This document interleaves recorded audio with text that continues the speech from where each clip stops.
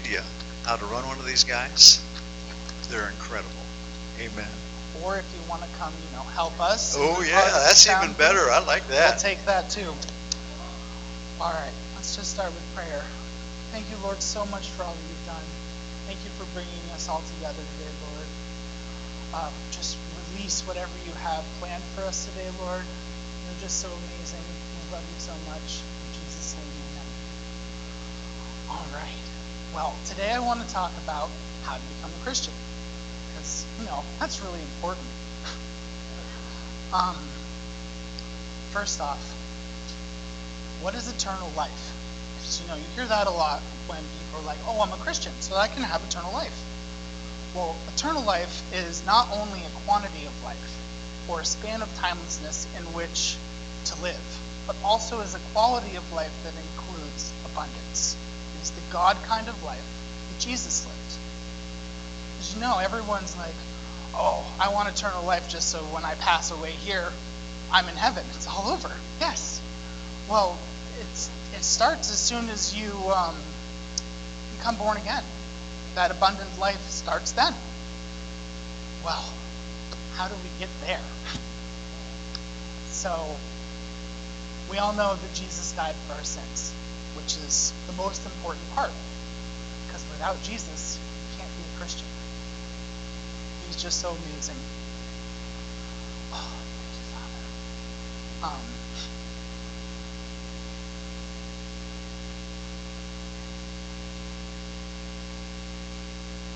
Got ahead of myself, got excited. Thank you, Jesus. It's just so wonderful. Alright. How do you become a Christian?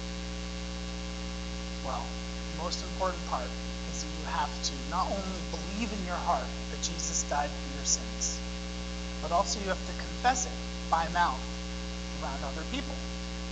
That way when the devil comes and he's like, you're not a Christian, you didn't actually believe that. That's not true.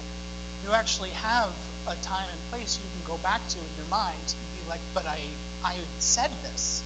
I know this. I proclaimed that Jesus died for my sins, that God is Lord. And that's just without that, how do you even know that He's the one? Luckily, the Bible is filled with different passages about that He is the one. The first stuff we're going to go through is when He proclaimed that He was the one. Because, everyone's like, you say you're the Son of the Lord. You say you're this guy. How can we believe you? You're just some liar. Are you Elijah? Yep, no. But, the first scripture I want to go to today is 1 John 5, 11 through 13. And this is what God has testified. He has given us eternal life, and this life is in His Son. Whoever has the Son has life. Whoever does not have God's Son does not have life.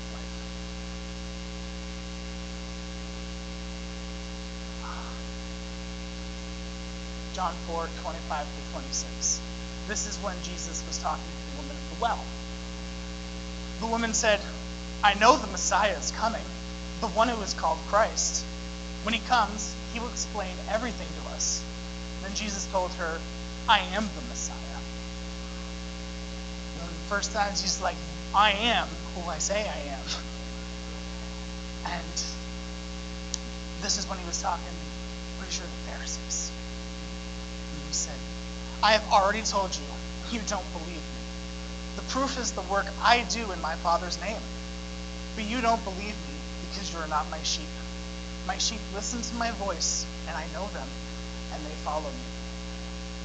I give them eternal life, and they will never perish. No one can snatch them away from me, for my Father has given them to me, and He is more powerful than anyone else. No one can snatch them from the Father's hand. The Father and I are one. Right there, He declared that He's not only the Son, but he is also one with God. In John 1:1, John goes to say, in the beginning, the Word already existed. The Word was with God, and the Word was God. Now, if you skip ahead to verse 14, he then goes to say that the Word became human and made his home among us. He was full of unfailing love and faithfulness, and we have seen his glory, the glory of the Father's one and only Son, which tells us that the Word is God, and Jesus is the Word, and when he came to the earth to take care of all of our sins, he was doing it as God.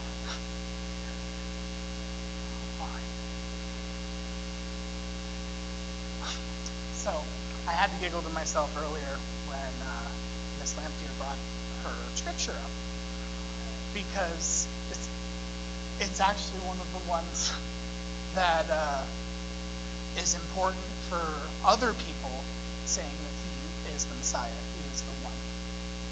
Because doubting Thomas, we all know that story.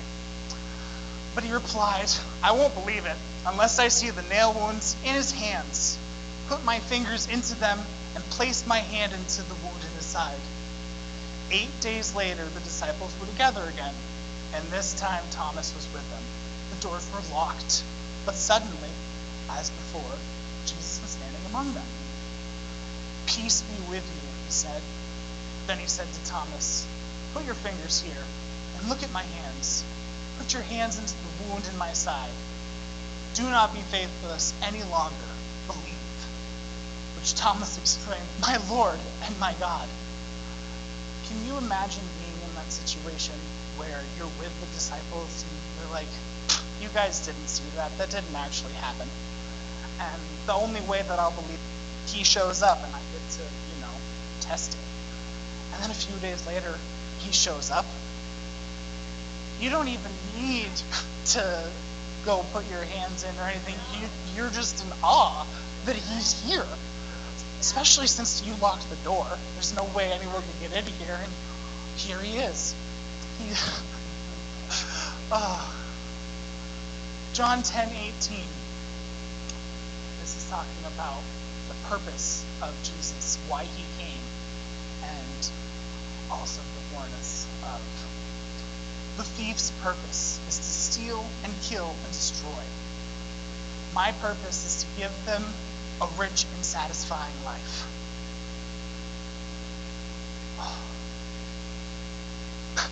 Like, come on, it's not hard to choose which one is the one you want, because the thief's purpose is to steal, kill, and destroy.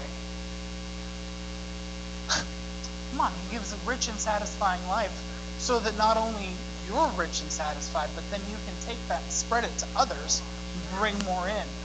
The Lord really needs more laborers in his field so that we can bring in the harvest, because the harvest is ready. Oh, thank you, Father. I think I missed verse title, but this is one of my favorite verse sets, because he's talking about how he's the shepherd. And there's only one. I am the good shepherd. The good shepherd sacrifices his life for the sheep. A hired hand will run when he sees a wolf coming. He will abandon the sheep because they don't belong to him, and he isn't their shepherd. And so the wolf attacks them and scatters the flock.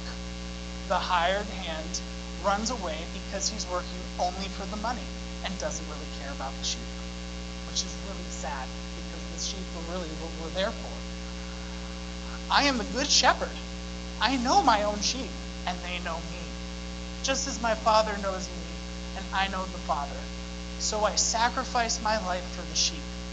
I have other sheep too, that are not in this sheepfold. I must bring them also. They will listen to my voice, and there will be one flock with one shepherd. The Father loves me because I sacrifice my life so I may take it back again.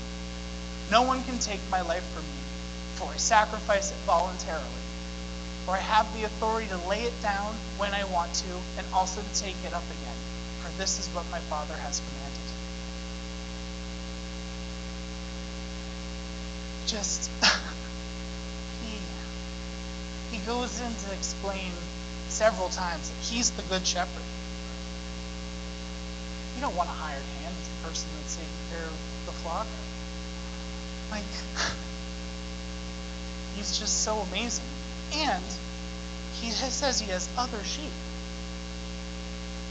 There's a lot you hear out there about, well, we're from this religion, so you can't be with us. You can't be a group. He has other sheep that are not in the sheepfold, but he wants to bring them all together. Because that's what he longs for, is just us to undevotedly give our love to him. He gave us self-will so that we could choose to love him. And that's all we have to do, is to choose.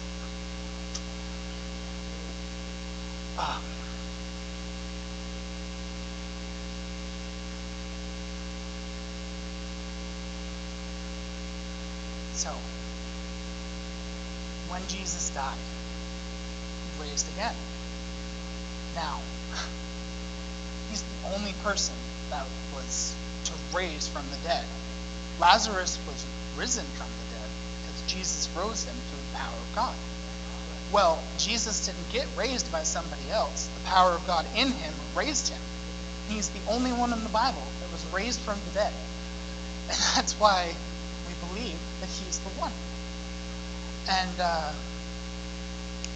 Jesus had to come die for us because back in the beginning, when Adam and Eve sinned, they ruined the contract, which ruined the relationship with Jesus. Because of that, it stained the entire bloodline of Adam. So there was no one in the bloodline that could fix it. Throughout time until we got to Jesus, they used lambs and sheep as sacrifices. It had to be spotless, had to be without blemish, couldn't be hurt. When the sheep was born, the one they liked, they wrapped it in swaddling clothes and set it aside as the sacrifice. Because Jesus was born as a miracle just through Mary, there was no sins of the Father, because the Father has no sins. And because of that, it made him the spotless sacrifice. And he went through 28 years more of just being assaulted constantly, and knowing that he was going to die at the end for all our sin. There were so many chances he had to just give it all up and be done. He had the desert where he spent 40 days fasting. I don't know if you fasted, but 40 days is a long time. And I can only imagine being in the desert makes it a lot harder. And at the end of it, the devil shows up. Not just once, not just twice, 3 times. And he was like, hey, buddy, if you just, give up your power, say that I'm cooler, I'll give you everything you want. Every time, Jesus uses the word against him. And each time the devil's like, you stop that. Don't use the word. The devil is like, stop. Well, eventually he gives up. And Jesus makes it through. And then we have the hill before he sacrificed. And all he wants is a couple of friends to stay awake with him and pray. And he goes and he's like, oh, my friends, what have you heard from the Lord? We're all asleep. I just needed you for an hour. Why did you sleep? All right, let's try it again. All right, I'm excited. I got to do this. All right, back to the Lord. Comes back another hour later, and they're all asleep again. I know that if it was me, no way.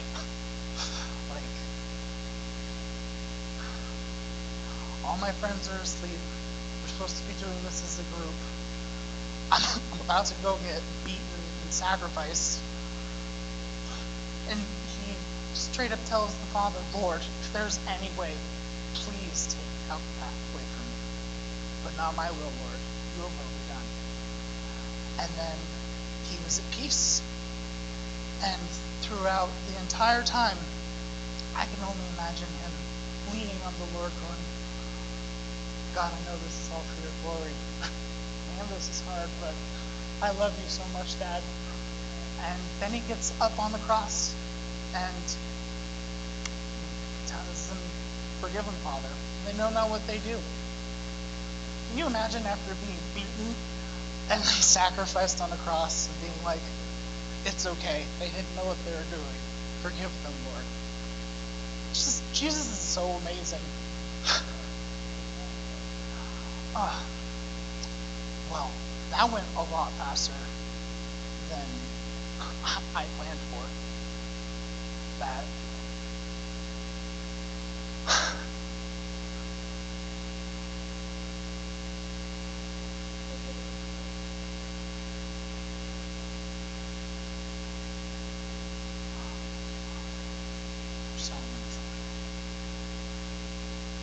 So we'll just close with this. You have to believe in your heart and profess out loud that he is Jesus. And the easiest way I've found for people who don't believe in Jesus is find somebody who does. And if you're watching this video, there's a lot of people here who can help you. But first off, you just have to believe. It's not very hard. He's so amazing. And he is the only way to get to God. And then once you've believed and you've accepted him into your heart, just make sure you proclaim it. I even suggest writing it down on your Bible or on a piece of paper. Write the date, maybe even the time, so you can go back and look. Because the devil, he'll try to use your own thoughts. He'll be like, I didn't actually say that. Because he won't say, hey, this is the devil speaking. You need to do this. He'll say it like you're thinking it. And having that to be able to just look back on will help solidify your faith, which is important.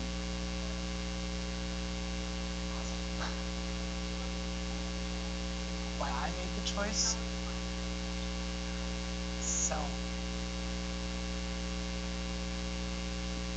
we all know that I come from a family that loves Jesus, and I was brought into that. Well, as you go through it, you see, you tend to know everything. You're like, oh, I know how to do this. Oh, I know how to say about this. I think it was about 10, I started feeling more like I was, walking the path. I know how to do it.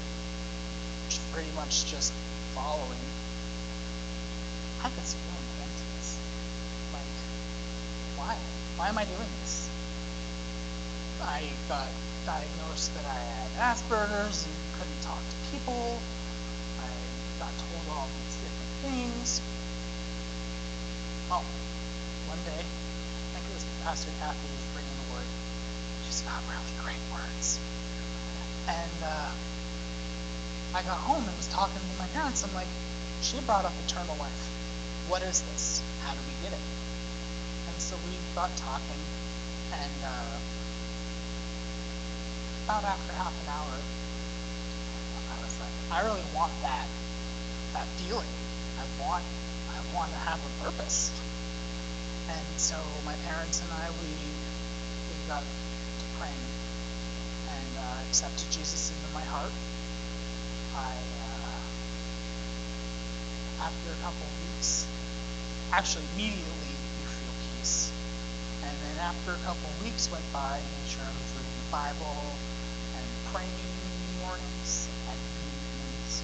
Actually, praying is the most important thing you can do. I pray all the time, whether it's doing menial tasks like doing the dishes or just walking around. He's my best friend. He always listens. You just have to talk to him. And after a few months after I had accepted Jesus, I saw actual change. Things were going smoother. I was actually able to talk to people a little bit better. Now, as my life progressed, he's just done amazing things for me the entire way. I've talked to people and they're like, I can't believe this, and this has happened to you. And you've gotten this as an outcome. How did that happen? I've got Jesus. It doesn't matter what I do. Jesus always has my back. And later got baptized for the first time, which is also super important. There's two kinds of baptism, actually. There's the water baptism, where Pastor and I'll bring you over to the pool and we'll dunk you in and bring you back.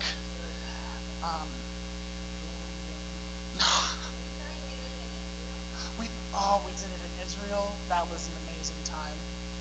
You could just feel the presence of the Lord on that river. He's so amazing. And the second baptism is by fire, by the Holy Spirit, who Jesus left to us when he went up to heaven, so that we could have someone, all kinds of things. He does actually a lot. Brings things to remembrance. He'll let you know if you're doing something you probably shouldn't be doing. He also, when you're baptized in fire, you get tongues, which is my favorite prayer language, because it doesn't matter what the devil tries. He can't hear it. He doesn't understand that. And because of that, he's just looking in the air like, oh, why do you have to use the secret code? I just want to know how I can block you today. Just come on. And the Lord's like, nope, scramble everything. Yeah. Oh, the Holy Spirit has just been so good. He's actually been really good for social stuff. Because, if you get too excited or too ahead of yourself, you cramp up. Breathe and let the Holy Spirit take over. He just gives you everything you need. Oh. Father, you're so amazing. All right.